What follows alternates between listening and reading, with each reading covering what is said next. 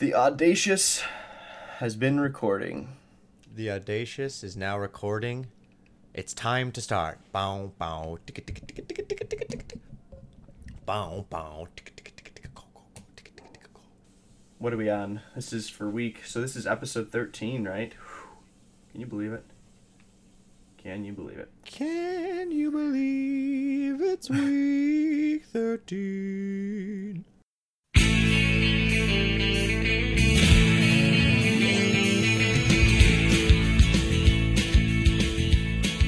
Hello, everybody, and welcome to the episode 13 of the Let's Talk Fantasy Football podcast.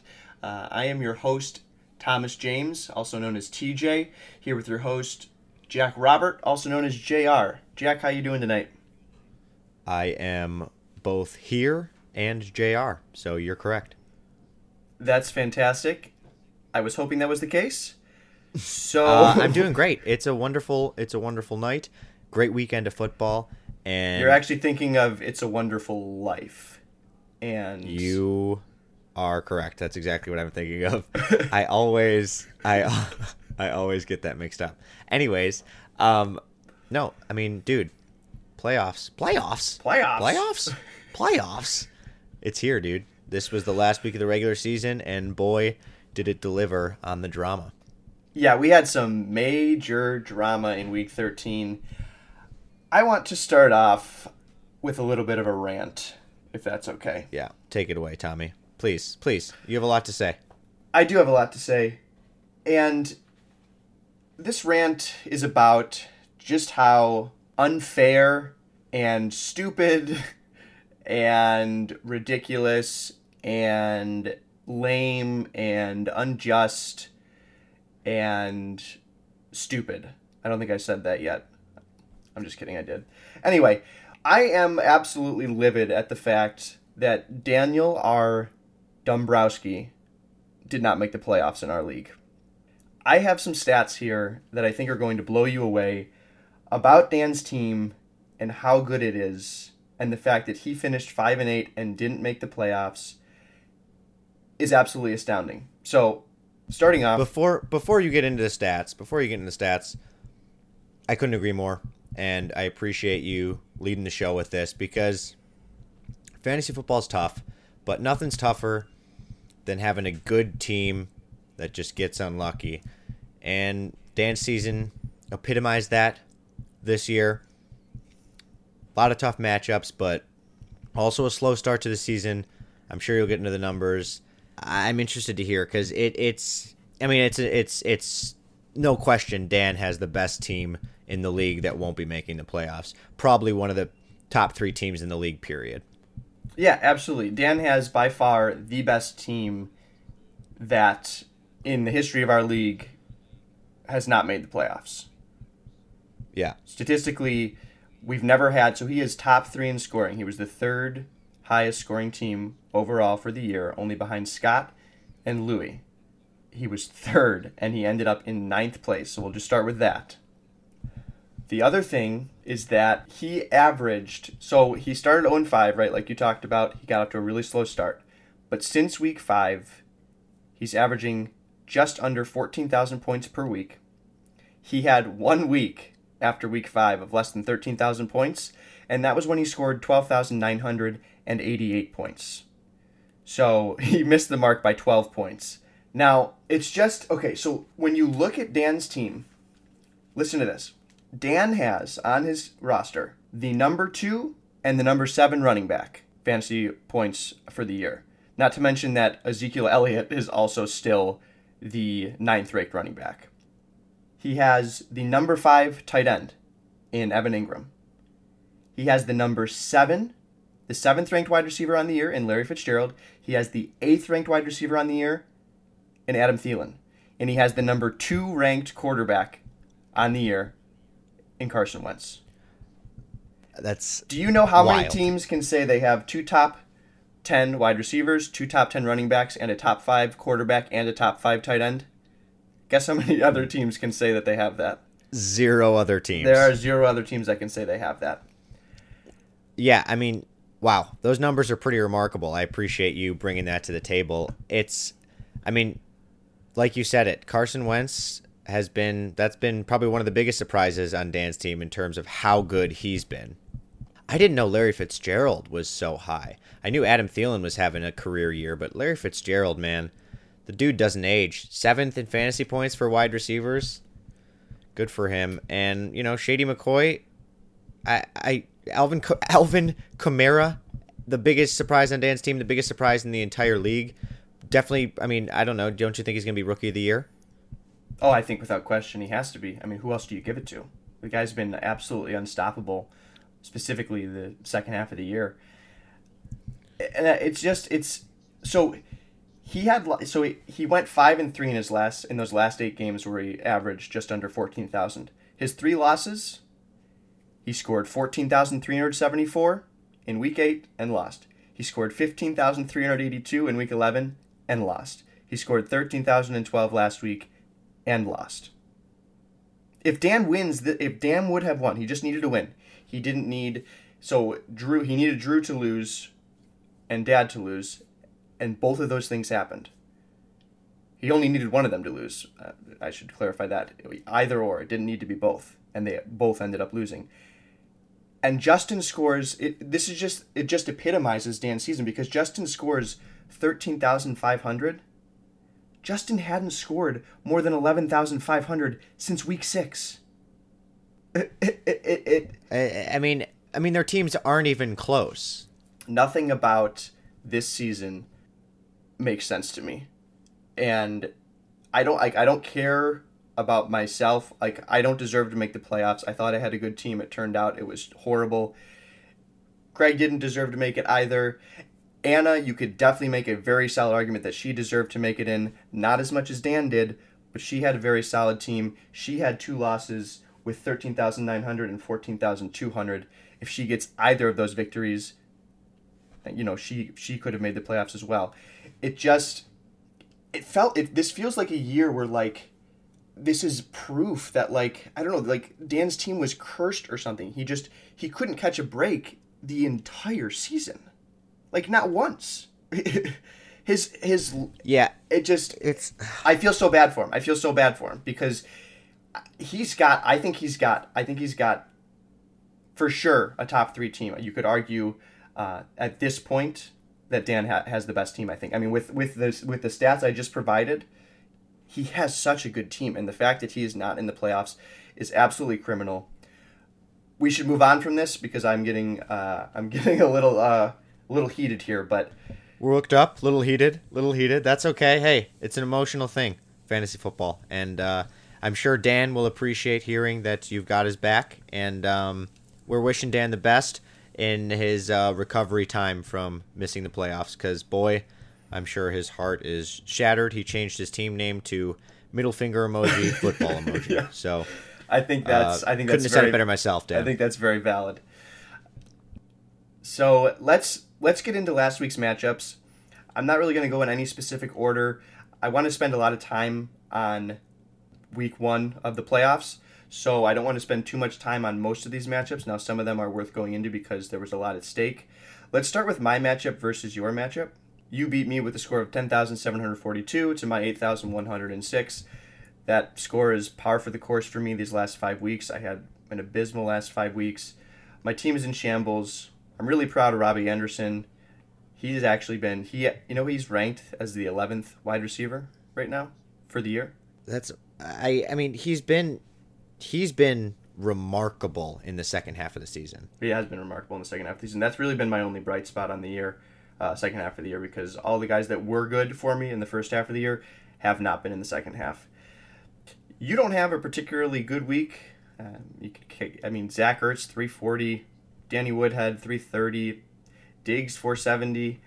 Diggs has been, since you got him from Scott, up and down. Matt Ryan with 702. Hopefully next week he can work out for you, but I'm worried for you there because Matt Ryan and that Falcons team. I traded for Matt Ryan for him to play the New Orleans Saints. Yes. Because he plays them twice in the playoffs, and you'll all see, okay? Him getting 702 against Minnesota means nothing to me. Nothing. Nothing. Yeah. Doesn't worry me at all. We'll get into your matchup later, but yeah, you've got a lot riding on this Thursday night game. So, oh my gosh, it's going to be a stressful Thursday. Absolutely. Mark Ingram has another great week, 21-20. Alfred Morris with 1870. He looked really good, and more specifically, the offensive line looked really good for the first time with Elliott out. And we'll see if he can do that again next week, but I'm guessing you're very encouraged by that performance. Definitely the most encouraging performance of the week from my team. The offensive line, like you said, that was the big thing. I mean, Alfred's looked good when he's had opportunity this season, so I'm not as worried about him. It's just about seeing the Cowboys offense as a whole look good. And he just had some gaping holes to run through, and he capitalized. So definitely high on him. And my biggest concerns are Zach Ertz and, like you said, Stephon Diggs. But let's move on to the next matchup because we got a lot to talk about. Yeah. This matchup between us was completely irrelevant. All that mattered for you was seeding, and that really didn't matter that much. The next matchup I will talk about is going to be Brian versus Greg. This was an important matchup. Brian needed to win to guarantee himself a playoff spot. If he lost, he was more than likely going to be out of the playoffs. It turns out that if he had lost, with both Anna and Dan losing, he still would have been fine. But he emphatically stamped his ticket into the playoffs. He wins with a score of 14,220 to Greg's 8,160. This is an absolutely fantastic week for Brian. And we've continued to kind of discount his team because it has been very up and down. He's had some very terrible weeks. He's had some injuries. But look at this. You look at this lineup, it's got some decent potential, I would say, to put up some points. I mean, talk about a solid performance from top to bottom. Yeah, absolutely. His lowest... Including his bench. Yeah, his lowest scoring player was Orleans Darkwa with 960. And 3 players on his bench scored roughly 2,000 each. Wow. Yeah, very true. Very true. You know, a solid performance from Goff. He gets good performances from all 3 of his wide receivers, Funchess, Hopkins, and Bryant, with 1,400, 1,200, and 1,460 respectively. A massive game from Kenyon Drake. And if Williams is out again, perhaps Drake can replicate that. Although I think Williams will be out because his injury, I haven't heard any updates, but it seemed like it would be a multiple week thing. And Kenyon Drake could be huge for Brian. That would be a big lift for his team. Yeah, absolutely. Absolutely, that would be huge for him, for sure. Greg's team, more of the same of what it has been for the most part of the year. He had back-to-back good weeks in week 12 and 11, comes crashing back down to earth, doesn't really get a good performance from anyone except his defense. The Chargers put up 1,650. His tight end, Delaney Walker, puts up 1,470. And then Tyler Lockett with 1066, that's really all you can expect from him, so that's a good game from him. Kirk Cousins, 1464, which he would have been playing Matt Ryan if he hadn't made the trade, so I guess that's a 700-point bump for him, but still not a great performance from Kirk Cousins. You know, Mixon leaves with an injury. Martavis Bryant and Jordan Howard, they have their disappointing weeks. Duke Johnson Jr. has kind of fallen off of a cliff the second half of the year. He was super consistent for Greg, and I guess he hasn't really fallen off a cliff, but the last 2 weeks haven't been good. I think Greg's team is pretty much summed up with, hey, great first year in the league, Greg. We really loved having you, and much better presence than Jeff, no question. I wish you the best of luck next year, and I hope there is a next year. I hope you enjoyed it. I hope you've given this podcast at least 1 or 2 listens, maybe not. But we love you. Great guy, great cousin. Loved having you in the league, and best of luck next year. Your team just, as Tommy went through it, you know it. It just didn't have what it takes this year, and we wish you the best. Yeah, and that happens. It was the same thing happened to me. So I started off better than he did, but by the end of it, my team was just as abysmal as his was. So I'm right there with him. Now, I did want to kind of give Brian a small little shout out before we move on to the next matchup, because his team didn't score a lot of points overall on the year. It was one of the lowest. It was the second lowest, only ahead of Justin for playoff teams. But 5 of Brian's 7 wins were very quality wins, scoring 14,300, 12,800, 12,000, 13,400, and 14,200. Those are all really good weeks, or not really good, but those are all good weeks. And Yeah, so very, very respectable. he just had a wins. very, very up and down year because he also has scores of 9,800, 7,500, and 6,600. So that was the thing about Brian's team, and I think it made me, and I can't speak for you, but it definitely made me think of Brian's team more harshly in my mind than I should have. Because when he lost, boy, he put up some of the worst weeks of the year. Yeah, his team would just was garbage some weeks. But like you just said, he had a ton of really respectable weeks. So if his team can get hot at the right time, he's got the talent, he's got the potential on his team to make a run in the playoffs. Yeah, definitely. It's just been all about consistency for him. He hasn't put together back-to-back good weeks since week 4 and 5. So, and coming off of a really good week, we will see if he can keep that up. The history of this year tells us that he won't be able to, and it will be a down week for him, but we'll see if that changes. And the last thing about Brian's team, DeAndre Hopkins is the second-ranked wide receiver on the year, only behind Antonio Brown. And he was the 20th wide receiver drafted in our draft. The likes of Martavis Bryant and Terrell Pryor Sr. were both drafted over DeAndre Hopkins. So that is crazy to look back on, isn't it? And it's because and then you're just like you buy into these narratives and you ignore other narratives that are staring you in the face. Why? Like, how did we all forget the talent that DeAndre Hopkins has so quickly just because he had trash quarterbacks? We didn't. I certainly didn't forget the talent, but I've been very surprised with how well he has done with Savage as his QB. It was not consistently good with the quarterbacks that he had last year, and obviously it was just straight absurd while he had Deshaun Watson as his quarterback. That was just out of this world. But even without him, he's been very, very solid, and even you could even consider him good. That's true. He's been great. He's been, I would say, great with Savage, and I guess you're right. It's just I wouldn't have touched DeAndre Hopkins with a 10-foot pole during the draft. I would have never drafted him. Yeah, I should have. What's wrong with me? I took Michael Crabtree, the pick before him, which wasn't a bad pick per se, but certainly Hopkins has been a lot better.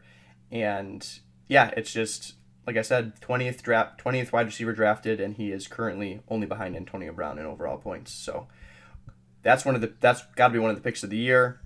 And let's good luck to Brian moving forward, and let's get on to the next matchup. I want to touch on Scott's matchup versus Anna. Scott takes down Anna quite handily, you might say, with 16,156 to Anna's 9,206. Anna's team was just a little dejected, I think, after that heartbreaking loss to Drew in Week 12 while putting up 14,000. They had no wind left in their sails. Julio Jones comes back with 340 after his 4,000-point week. Deshaun Jackson only 340. Eckler, after he had put up some very decent to good weeks for her, only puts up 500. New Orleans doesn't do very well against Carolina, only 750. And Drew Brees again, only 1446 because of what Kamara and Ingram are doing. And I feel bad for Anna. Again, I touched on this a little bit. She was right there, and I think she deserved a playoff spot. And I'm not trying to crap on Justin, but I think if there's one team that you would say shouldn't have made the playoffs, it's definitely Justin's. over Anna and Dan, it's Justin's team. He's the lowest scoring team of the teams in the playoffs, and so I think Anna definitely deserved to get over him. And like I mentioned, with those two huge losses that she had with a massive amount of points, if those go a different way, she's in the playoffs. So unlucky. She had a very solid team. I don't know that she could have won the championship because I think there are some really good teams. But it's just the way fantasy works. You're not always going to get in the playoffs. You're going to lose games that you deserve to win. You're going to win games you deserve to lose. It's completely random. So feel bad for her.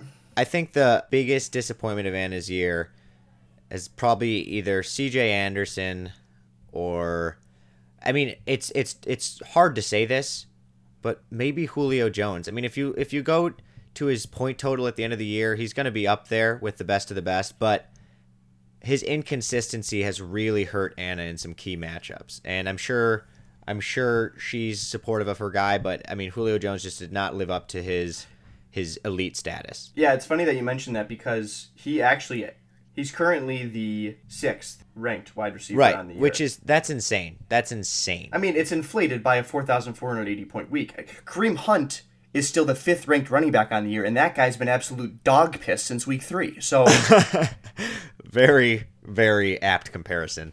It's a perfect comparison. He put up 4,200 in his week 1, which is obviously his best week of the year by a landslide. He backs it up with 2 weeks over 2,000, and then since then, like I mentioned, just so below average and definitely below where you draft him.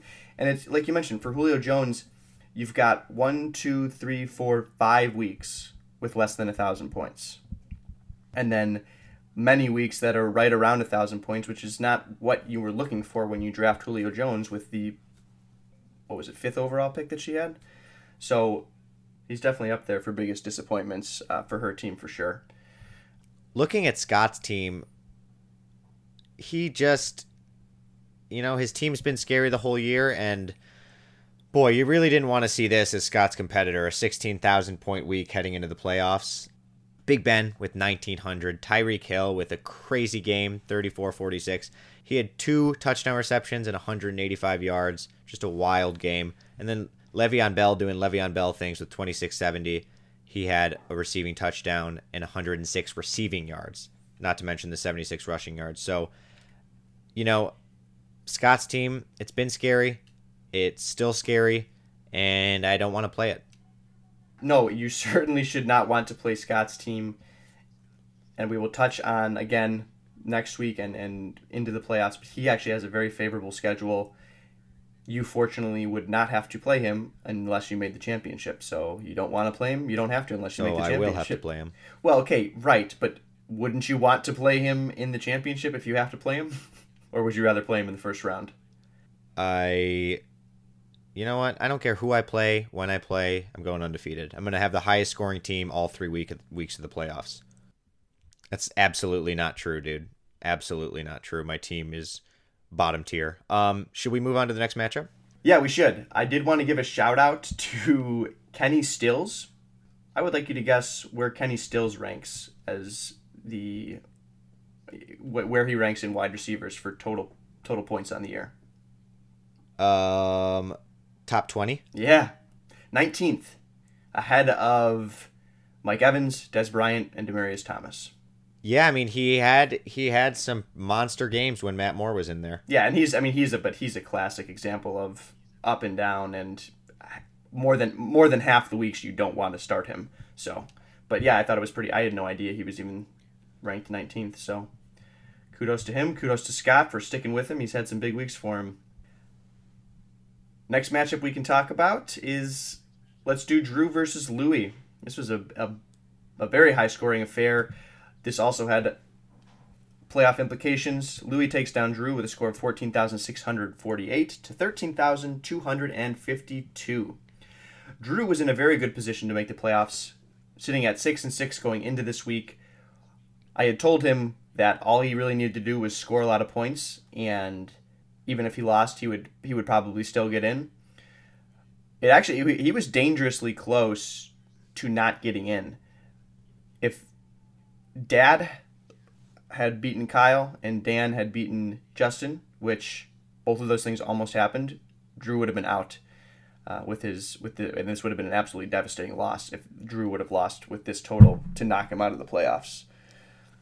Yeah, similarly to what Dan experienced. Absolutely. So Drew actually gets let down by Tom Brady, only putting up 932, but he gets massive performances from Aguilar, 2360, Kelsey, 2340, and New England's defense, 1850, New England has been very, very good on defense all of a sudden, and it's like night and day from what they started the year at. Everyone was worried about their defense.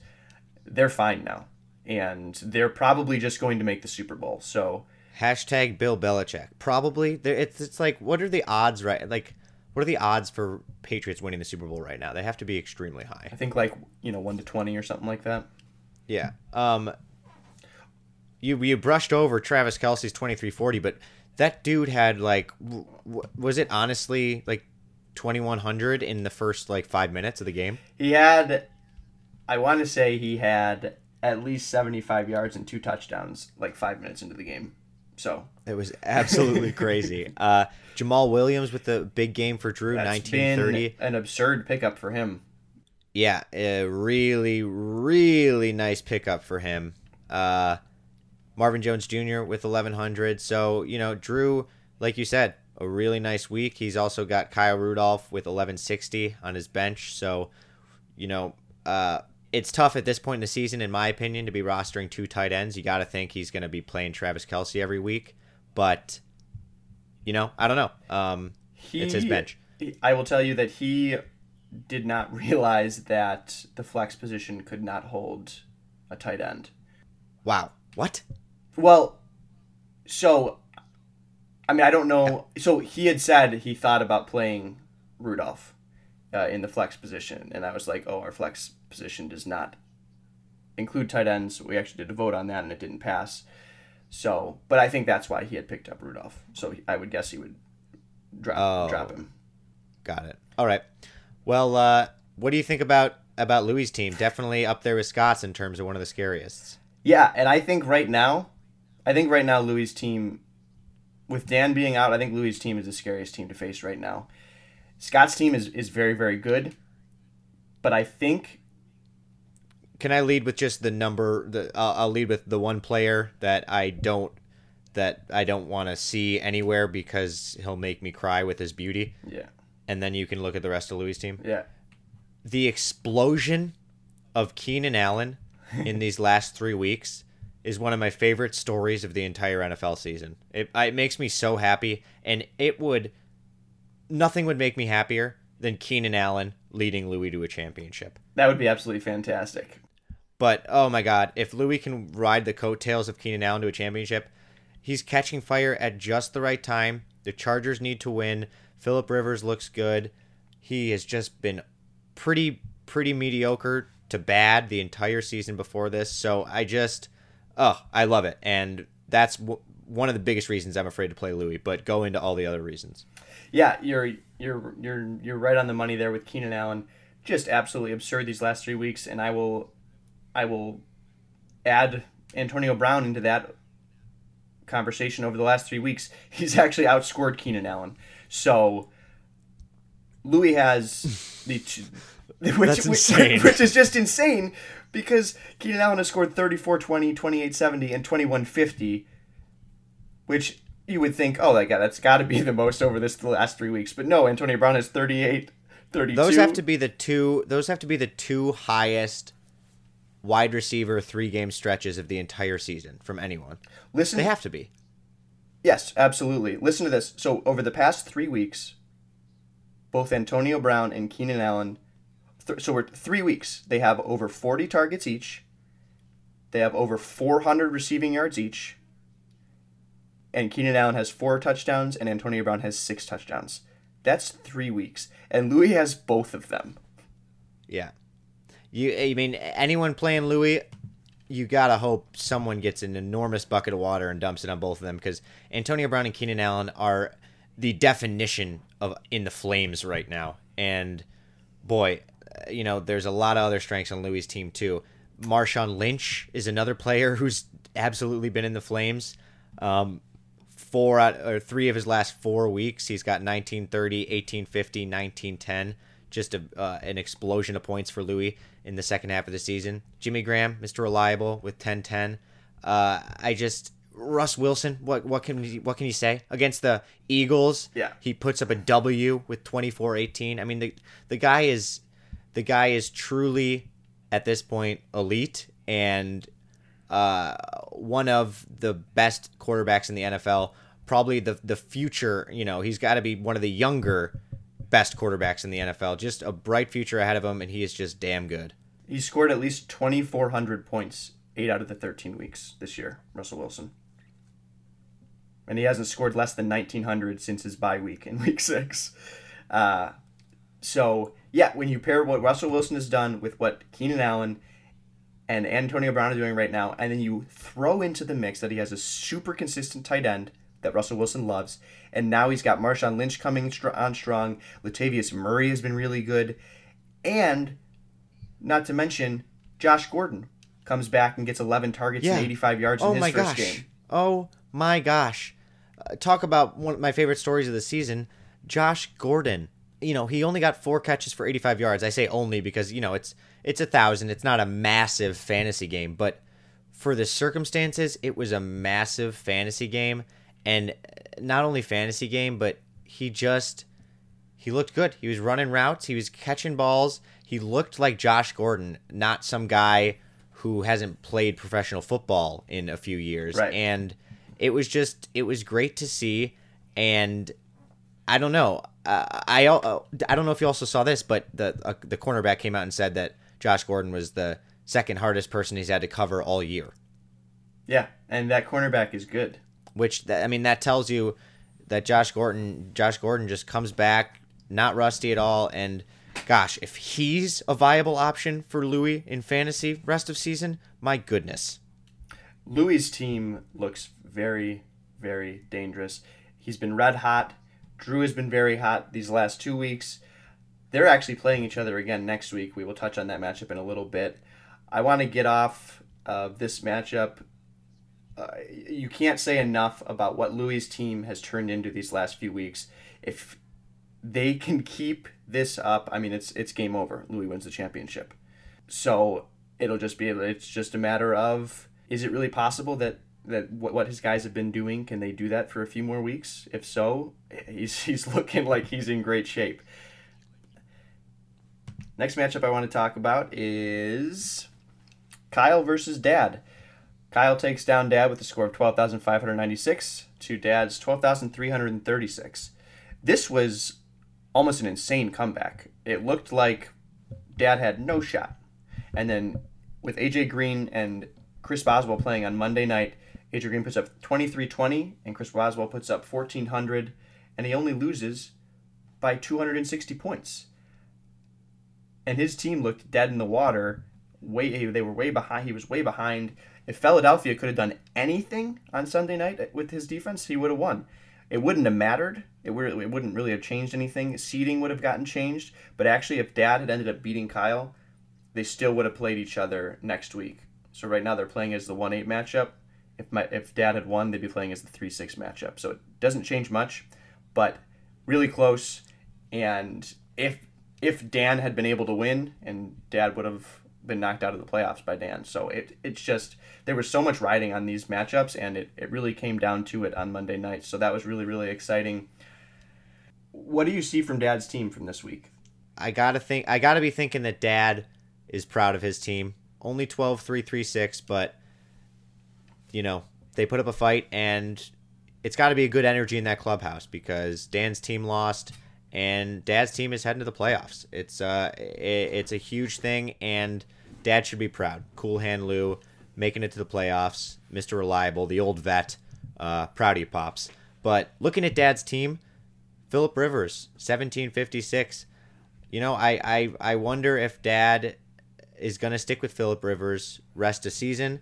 If so, I think it's a good call. I think Phillip Rivers is getting hot at the right time, and I think that could be a viable option for Dad.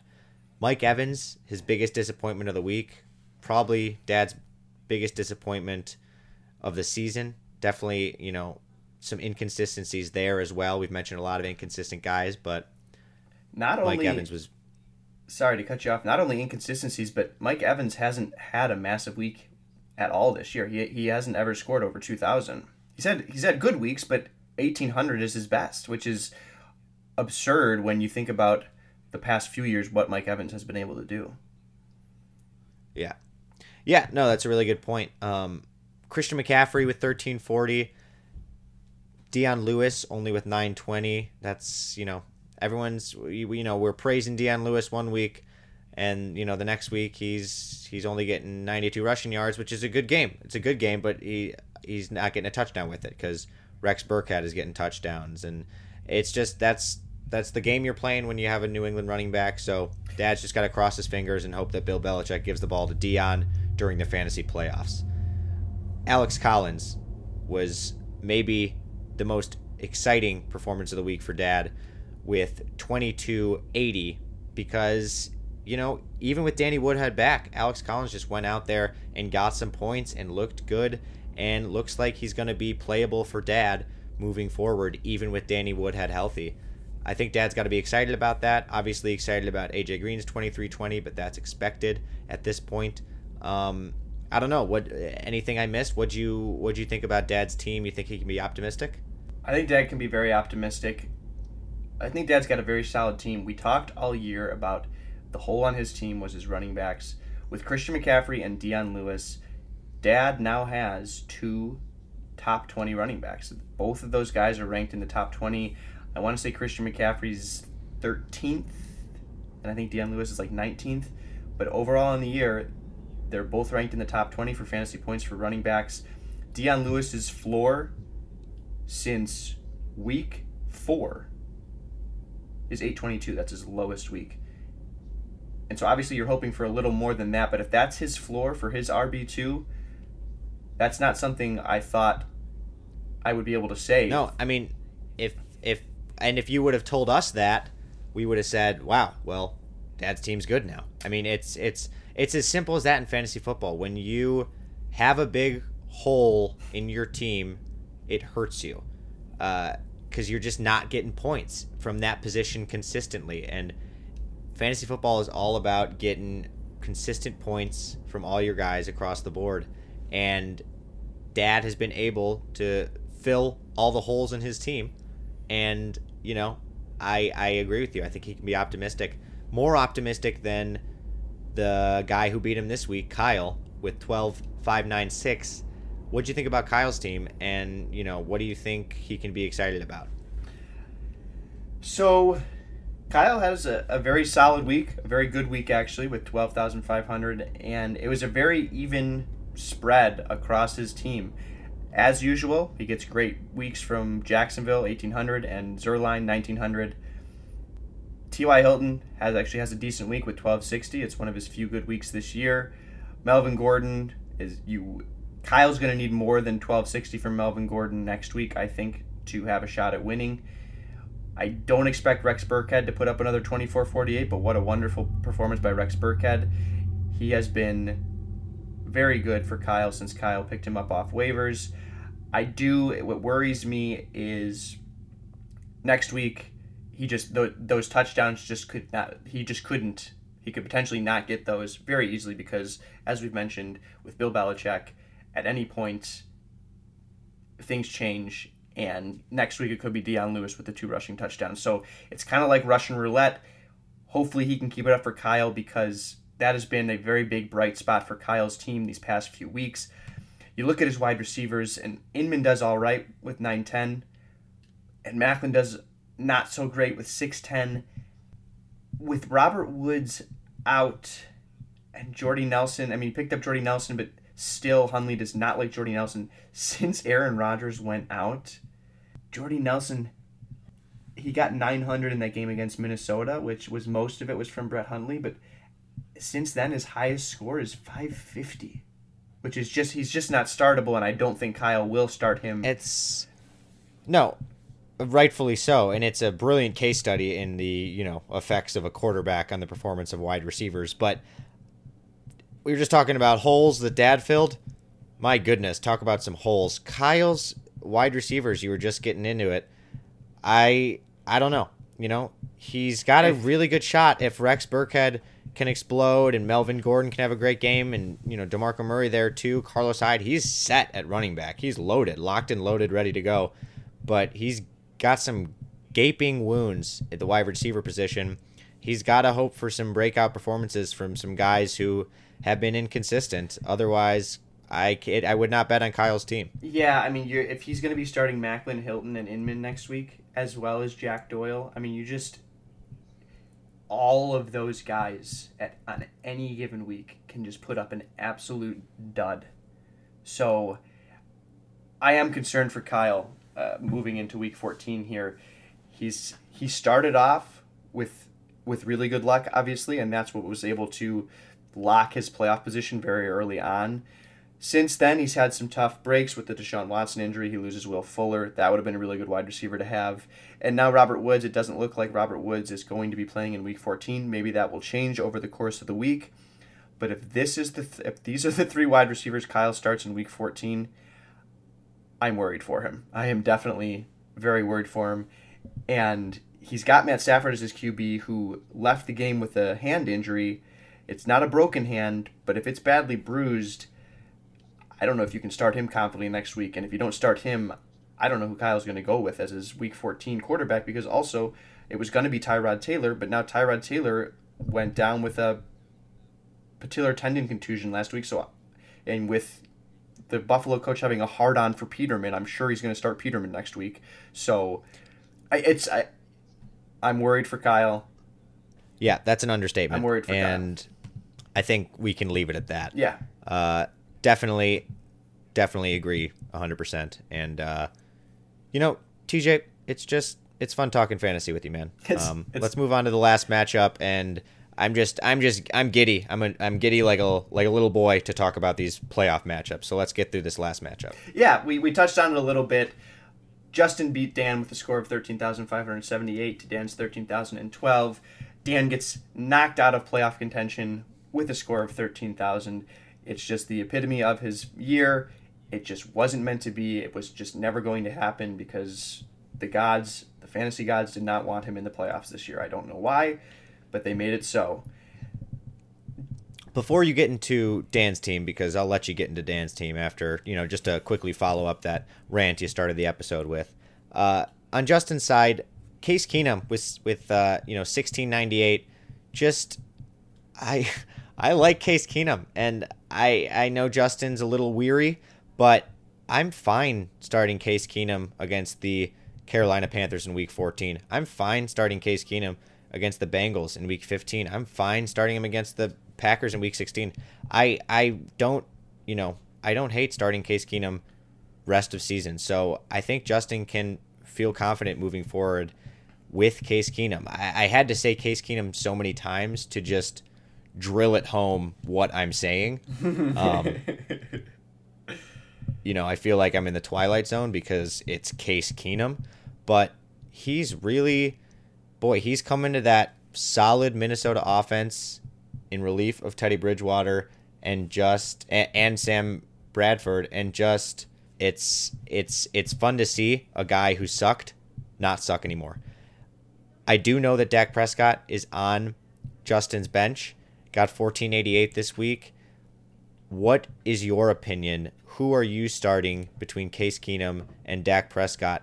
Go week by week, because I don't know. I'm conflicted. I'm high on Case Keenum and low on Dak Prescott, so I think I'm biased, but I can't say confidently I'd start Case every week. What are your thoughts?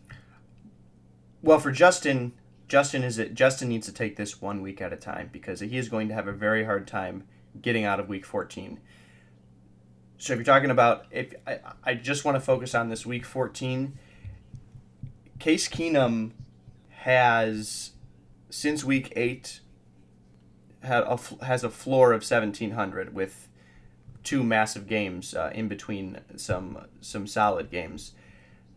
Dak Prescott, while he did have a quote-unquote bounce-back week with 1488, he now hasn't gotten more than 1,500 since Week 9 against Kansas City, and Kansas City is atrocious, and everyone scores a lot of points against them. So the big thing is he's going up against the Giants, who are bad, theoretically. I don't know. It's a tough call. We'll have to think it through. And, I'm sure we'll be chatting about it with Justin just over text, as we often talk in our league. Open communication. We're always trying to help each other out. What, unless you have any other thoughts, what did you think about Dan's team this week? I'll let you really get into it, but, let's not spend too much time. I don't need another rant because we're trying to talk about the playoff matchups. So I already talked in depth about Dan's team. He has a great week. Kamara puts up 27-10. He has been absolute dynamite. Just out of this world. You can't say enough about him. Evan Ingram has a great week in 1940. Larry Fitzgerald, the ageless wonder, has 2080. Carson Wentz, a little bit of a disappointment. Was hoping for more from him. He only puts up 1792. He had a fumble at the 1 yard line. And he wasn't going to get in on the play. He was going to be short. But you're talking about an 800-point swing if it goes from being a touchdown to losing a fumble. So that was a huge play. And Zay Jones, very disappointing with 320. Dan played Zay Jones over Marquise Goodwin. I don't know if he thought about that a lot. I don't know if Zay Jones had good weeks prior, back-to-back good weeks, not good weeks with 880, but 880 and 1080, that's fine for your wide receiver 3. And if he puts that up, he wins. I don't know how much he thought about. Hopefully he's not tormenting himself over that decision. I don't know how much he thought about it, but the difference between those two wide receivers would have gotten him the victory over Justin. But you can't look at those types of things because he made several good decisions outside of that, and all throughout the year. So it doesn't just come down to that one thing. But yeah, he has an amazing team. He's got an amazing team, and another great week for him, and it just doesn't work out for him. Justin has his best week, like I mentioned earlier, since week 6. Yeah, we've been saying negative things about Justin's team most of the episode, but he had a solid week, and, he's got some players that could be good for him in the playoffs. He looks relatively solid at running back with Jerick McKinnon and Lamar Miller. Gronk being suspended for a game hurts. Justin's got to be mad about that decision Gronk made. That's a backbreaker, and especially with the shit that is out there right now for tight ends, that is just absolutely devastating because Rob Gronkowski has been very, very solid. A couple down weeks, 2 or 3 down weeks over the, he had a really bad week in week 1. Since then, he's had 3 bad weeks, and the other 8 have been excellent weeks. So with him out, it's a tremendous void to fill. I don't know who Justin picks up. Hopefully he can get lucky and find someone that gets a multi-touchdown week. So, but yeah, that's absolutely devastating for Justin going into this playoffs. Justin's week was saved by Tucker with 2,000 and the Rams defense with 3,100. That's what got him the victory. To be quite honest, the rest of his team wasn't anything spectacular. Case Keenum has a fine week. Dede Westbrook has a fine week with 1080. You mentioned Miller and McKinnon. They both have solid weeks, but he played Bruce Ellington on Houston, who got injured at some point during the game. He's on IR now. But, yeah, Justin's team, he's going to find it very difficult to get a victory in Week 14 if Scott does what he usually does with his wide receiving core is in shambles right now. He no longer has a starting tight end on his roster. Like you mentioned, he's good at the running back position, which is nice for him. He's got to make a decision at quarterback. So, yeah, it's a really great week for Justin, but it might just be a flash in the pan as far as I don't know that he can do this again next week. Sure. Hot takes all throughout those matchup overviews. Let's move on to talking about the playoff matchups. We won't spend too much time, but we just wanted to touch on the matchups a little more than we usually do, and just wanted to highlight the week 14, week 1 of the playoffs, week 14 of the season. Let's talk fantasy football inaugural podcast season playoffs. Tommy, let's start with the 1 seed, Kyle, going up against the 8th seed, Dad. One word, Kyle or Dad, who's taking this? Dad. Couldn't agree more. Let's get into breaking it down. Yeah. Why do you think Dad's going to take this? So this is a rematch of last week. They just played each other. It was a very, very close game. They both put up over 12,000. I like Dad's team this week. I don't know. Kyle needs to. I don't know what Kyle's going to do. Like I said, if he's starting, you look at who he's starting: Macklin, Hilton, and Inman. Let me ask you this, Jack. Who do you give the wide receiver edge? Who do you give the advantage to in this matchup? Let's just go 1-1 here. So you start with Jeremy Maclin versus Mike Evans. It's a toss-up for me. That's a toss-up. That's a toss-up. Equal talent, I'd say. I'd say they're both at the same point in their careers. Maclin and Inman are not, I mean, it's harsh to say not startable, but you really hope you have better options in the playoffs. Yep. So, I don't know. I'm fine with Hilton, especially going up against Buffalo, but I don't know. Maclin and Inman. And it's tough. It's tough. I mean, honestly, if he wants to play Doyle, fine. Play Doyle. Baby hands, he's whatever. But Maclin and Inman, those are the two biggest issues for Kyle's team. I think for that reason, Dad will beat him. I just think Dad's receivers are solid from top to bottom. Rivers, like I said, is hot. McCaffrey, Lewis. I mean, we've been through this. I think the biggest opportunity for Dad to fall flat would be his tight end, Seals Jones. Mm-hmm. And, maybe Jarvis Landry against the Patriots. I just don't trust the Dolphins' offense, although Jarvis Landry's been pretty good. I don't know. What do you think? What do you think are the weak spots on Dad's team? And then do you agree with my take about Kyle's team, or do you think there's other people? No, I agree with your take. Certainly the his wide receiving core is his weakest spot. Kyle's going to need some magic. And the thing is he's been getting it this year. So I'm not going to rule anything out. He's going to need Zuerlein in Jacksonville to do what they've been doing for him. I don't know how many defensive points Jacksonville can get against Seattle. They've been a tremendous defense.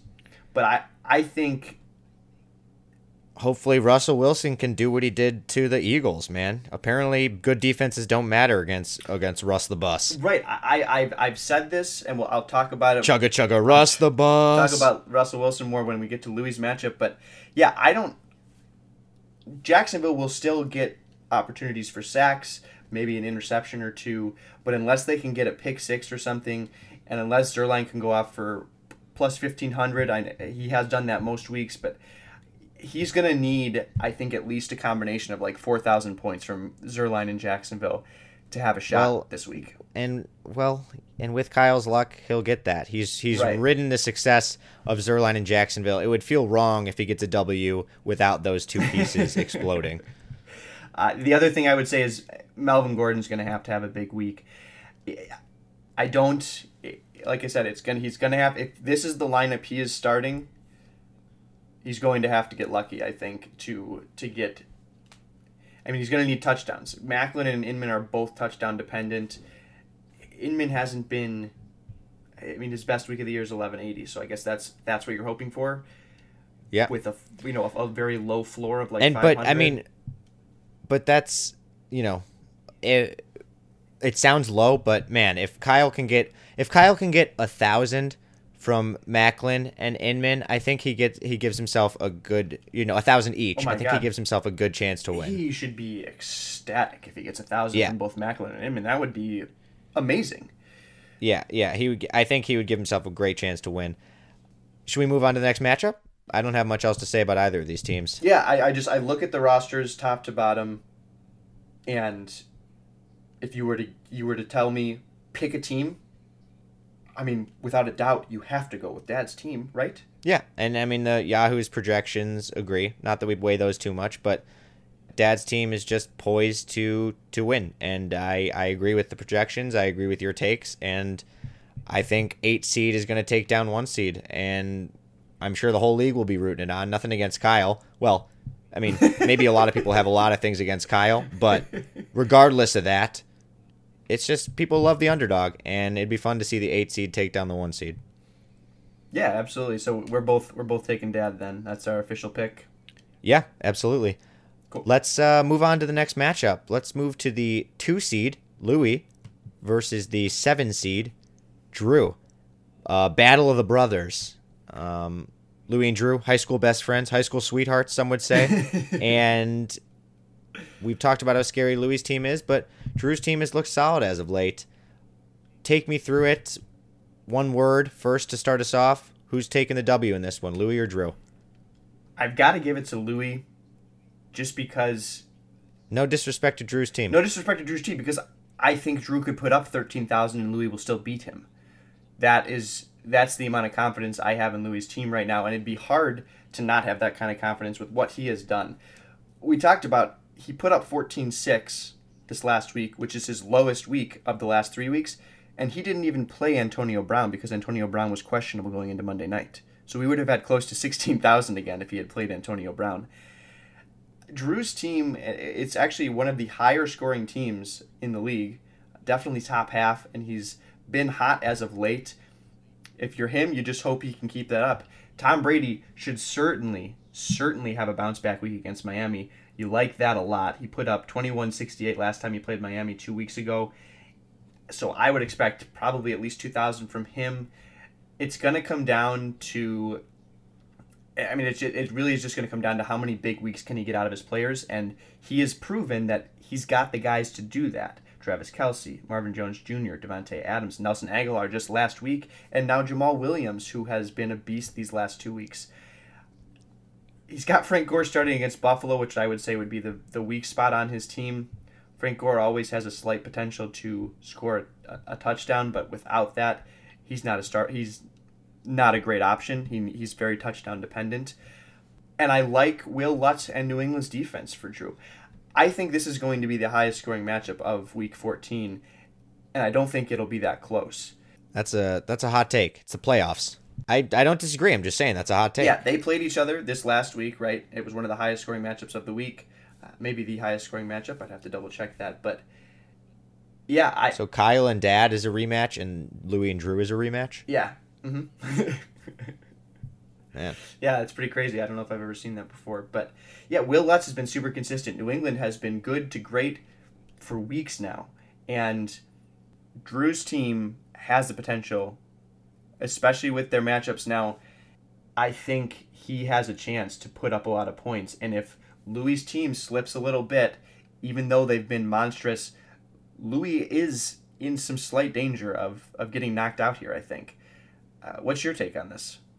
I completely agree. If I'm Louis as the 2 seed, I'm not thrilled about playing Drew as the 7 seed. You hope for a worse 7 seed. I mean, I can say personally, as the 3 seed, I'm much happier to be playing Brian, and that's no disrespect to Brian's team. Well, maybe it is, but I just think Drew's team is more dangerous this week.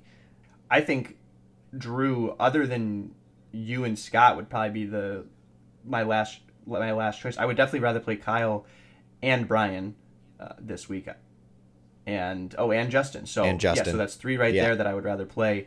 And I might even rather play your team than Drew's team this week, honestly.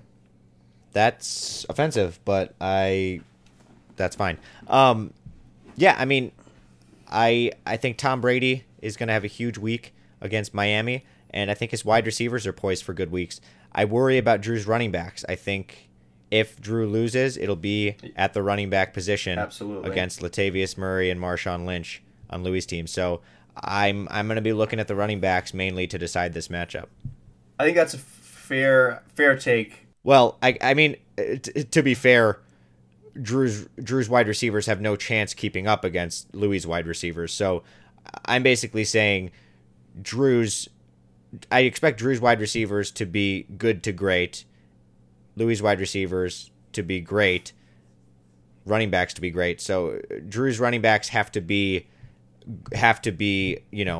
great. And I don't know. I think Louis is going to win this matchup easily. I'm not as high on Drew's team as you are this week, but I agree in where he's ranked, just not better than my team.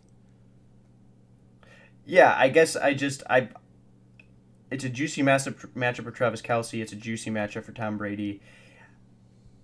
And Louis, I'm picking Louis to win, and I don't like Drew's chances only because of how amazing Louis' team has been. It's going to take a big regression to the mean for Drew to have a chance in this one.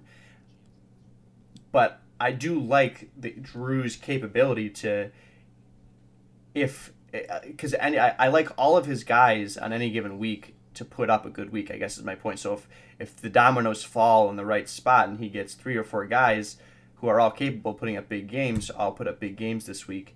He certainly has the firepower to do it, but do I like him?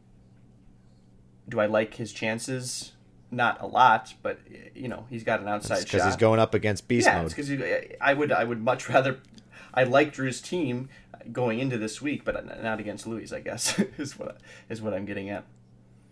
Do you think Russell? I wanted to ask you. Do you think Russell Wilson will have any issues in Jacksonville? Do you think that is something for Louis to be worried about? And then, similar question: do you think he has anything to worry about with Antonio Brown in Baltimore, or against Baltimore at home? I think Louis should feel a lot of confidence seeing Russell Wilson's performance against the Eagles.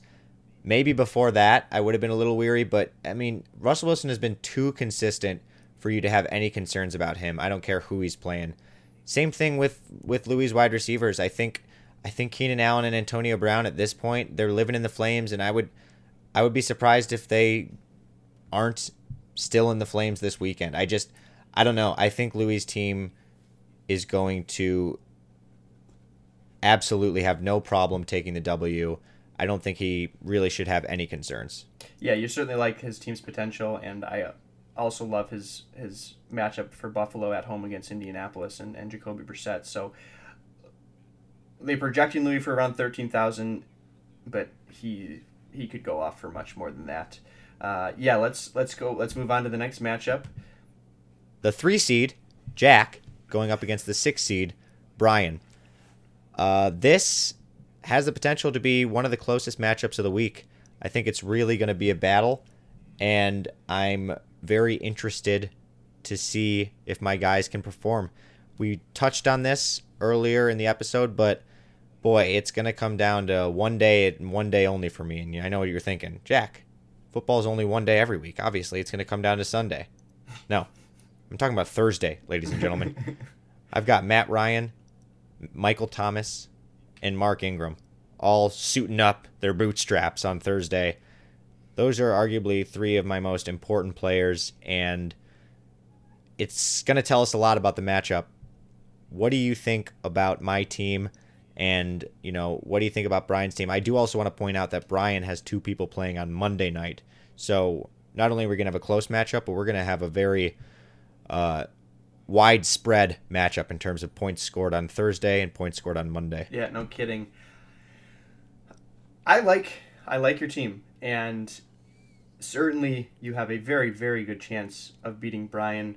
We talked about how inconsistent his team has been. For you, I think it bodes well that he's coming off of a big week. As I mentioned, it's been a while since he's strung back-to-back good weeks together.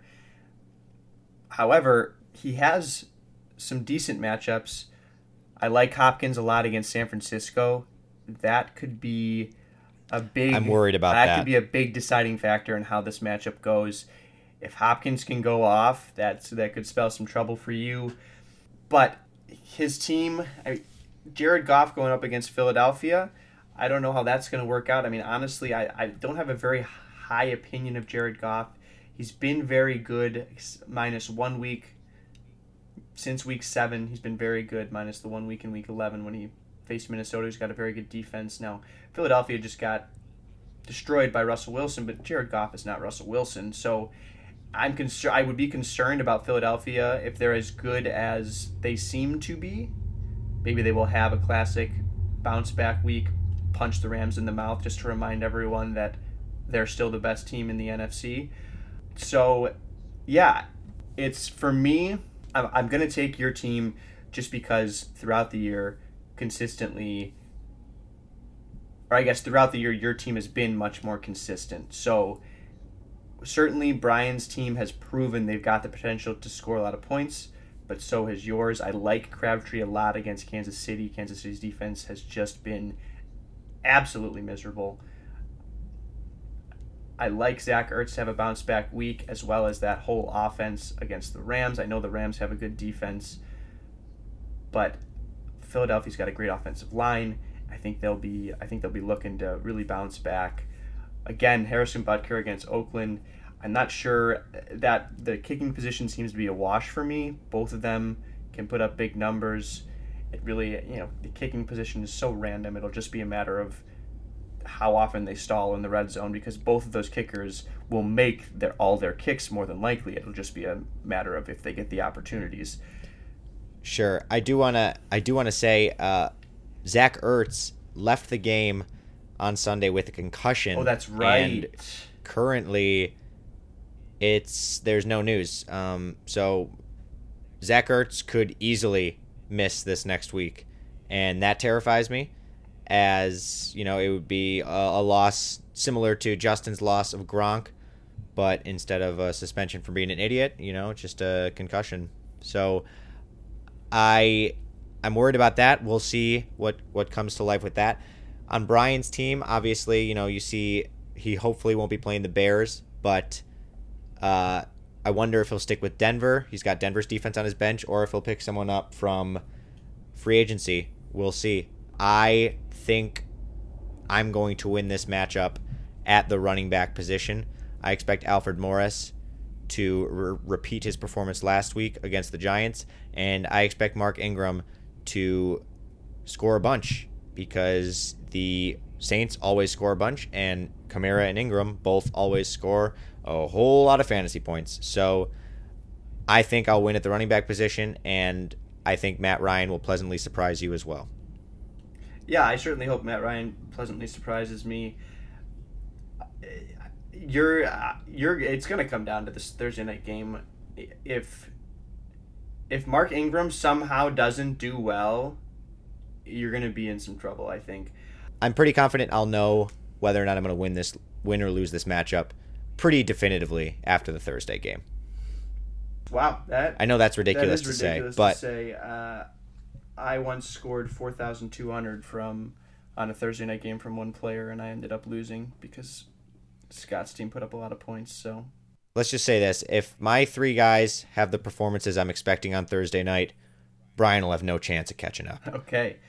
Yeah, I really like your Cincinnati against Chicago. I think that could be a big tipping point, I guess, in the matchup. I like that matchup at home against Chicago. So yeah, that could be a big factor in who wins and who loses as well. So I think you've got the edge defensively, even if he plays Denver, because the Jets' offense has actually been really good. So you don't want to play a defense against Josh McCown, okay? That's a bad idea. No, sir, you do not.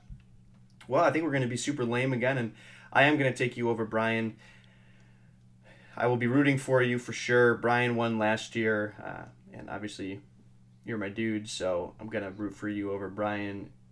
I appreciate that. But, yeah, it's going to be interesting. I see some definite big game potential on Brian's side, and like I said, it'll just be a matter of can he finally string 2 good weeks in a row together. So the final playoff matchup is the 4 seed and the 5 seed.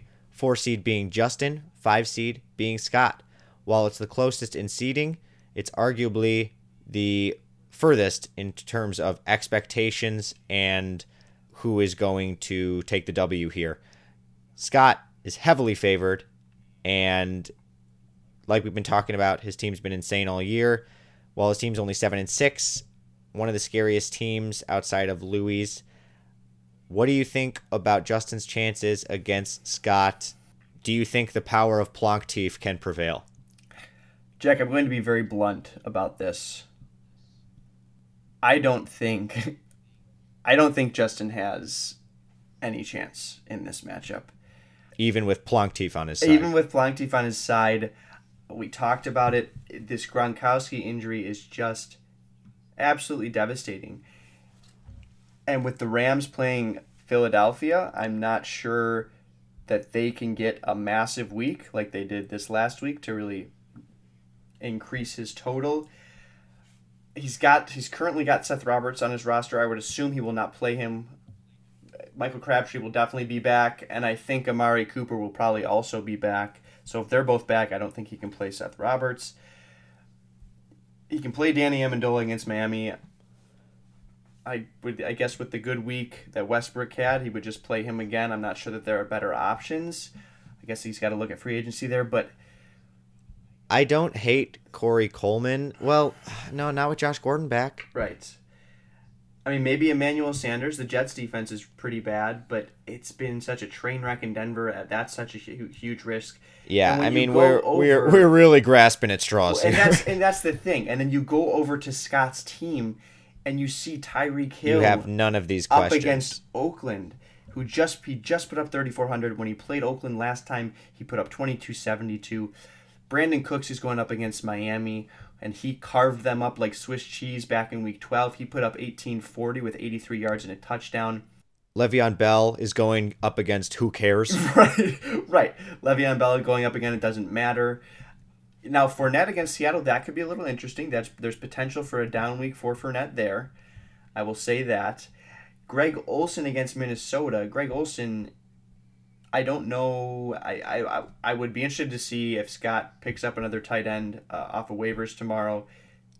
I guess he's got Hooper maybe, but I'm assuming he wouldn't want to play Hooper on Thursday because Greg Olsen's status probably wouldn't be determined by then. And even if Greg Olsen plays, that's a bit of a risky play because he came back from injury and then left the game right away. So I think Greg Olsen is currently the biggest, the tight end position is currently the biggest weak spot on Scott's team. I don't know. I think the Atlanta-New Orleans game will be high scoring, so Austin Hooper isn't the worst play, but I'm not confident in that either. And then Kenny Stills, even though, he said he's the top 20 wide receiver on the year, I don't know. What do you think about? I don't love playing him against the Patriots. No, I don't love playing him against the Patriots either. Not in the slightest. So, it's not like Scott's team isn't vulnerable in some areas. Justin has the opportunity to get the W if his team can perform. I don't know. I don't see it happening, but at the same time, I don't see Scott's team as the angry monster we once saw it as. I definitely think there's other teams in the league that, given the opportunity, will be able to take Scott down. Yeah, one saving grace for Justin could be that Ben Roethlisberger is going up against Baltimore's defense, the number one ranked pass defense in the league. So I would assume Scott will stick with him, but that's kind of a dangerous thing. And not that Ben Roethlisberger could easily put up, as long as he gets a couple touchdowns, he could easily put up 1,500 to 2,000. But there's potential there for that game to be like a 6-9 game. I mean, they've had those very often in the past, and if Pittsburgh's offense can struggle and Roethlisberger and somehow Bell can struggle, if that whole offense struggles and they can't get the ball moving against Baltimore's defense, that I think is going to be Justin's best chance of getting this victory. Scott's team is going to need to falter. I don't see Justin putting up over 13,000 again this week. I don't see it happening. I would love to be the 4 seed or the 5 seed. You got to play. I would love to be the 5 seed. I would love to be the 5 seed. You got to play Justin and then the winner of Kyle and Dad. Talk about a cakewalk to the championship. Scott, with the struggles he had, and for a second it looked like he might miss out on the playoffs, the way everything worked out for him, I think it worked out 100% in his favor. You nailed it directly on the head there. He gets the easiest matchup in Justin. Just statistically speaking, Justin was the lowest scoring team in the playoffs, so that's the easiest matchup right there. And again, he doesn't have to play you or Louis unless he would make the championship. Yeah, so he gets to play either Kyle or Dad, which I think on the opposite side, if I beat Brian, I have to play the winner of Louis and Drew. I don't want to play either of those teams. So definitely think Scott has the easiest position to make a playoff run. And I don't know. I'm just excited. It's going to be some great matchups. This is what we've been waiting for all year.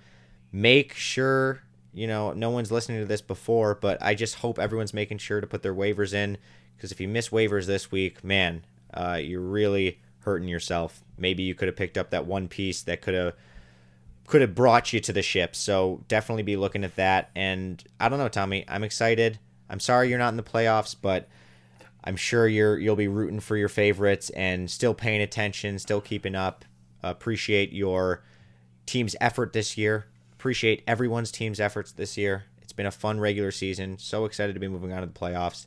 And yeah, Tommy, any final last words? Yeah, I was going to say, actually, that I'm kind of excited. Obviously, I would rather be in the playoffs. I'm not saying that I'm disappointed by that. It's the first time it's happened since, I think, 2013. No. 2013, maybe 2012. But it's it's going to be nice just not worrying about anything, and I can just sit back. I can just sit back and watch the outcomes unfold. I'll obviously be rooting for you and Louis just because you're my bros, but it would be a fun story for Drew to take down Louis as well. Same thing for I'll be rooting for Scott because I think he deserves to make the semifinals much more than Justin does. But it would also be incredible if Justin could take down Scott somehow. And then again, Dad versus Kyle, a rematch of last week that came down to the wire. Hopefully we can get another one of those. It's very exciting. As you mentioned, thank you everyone for all the effort that you put in through the regular season. Shout out to Dan, Anna, Tommy, and Greg who have been eliminated. Great season. It didn't work out for us. But there's always next year. And what I did actually want to say, which is something that Dan brought up to me, I think the four of us should have a loser's bracket.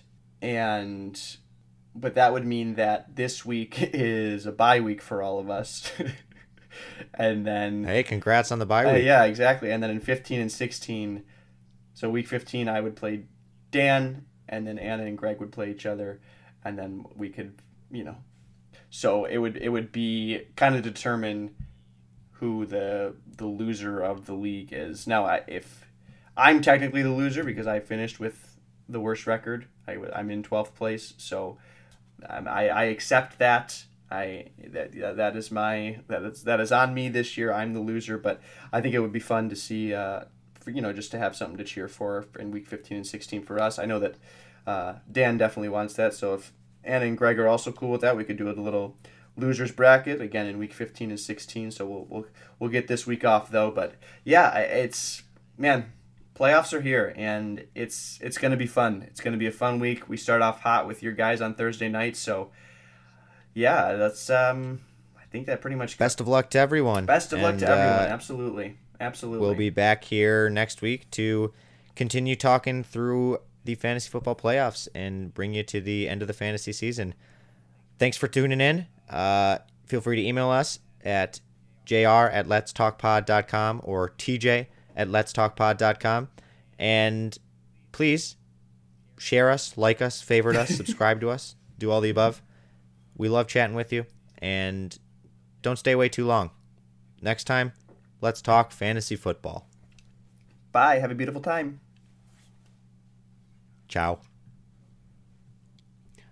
All right, I'm gonna stop the recording.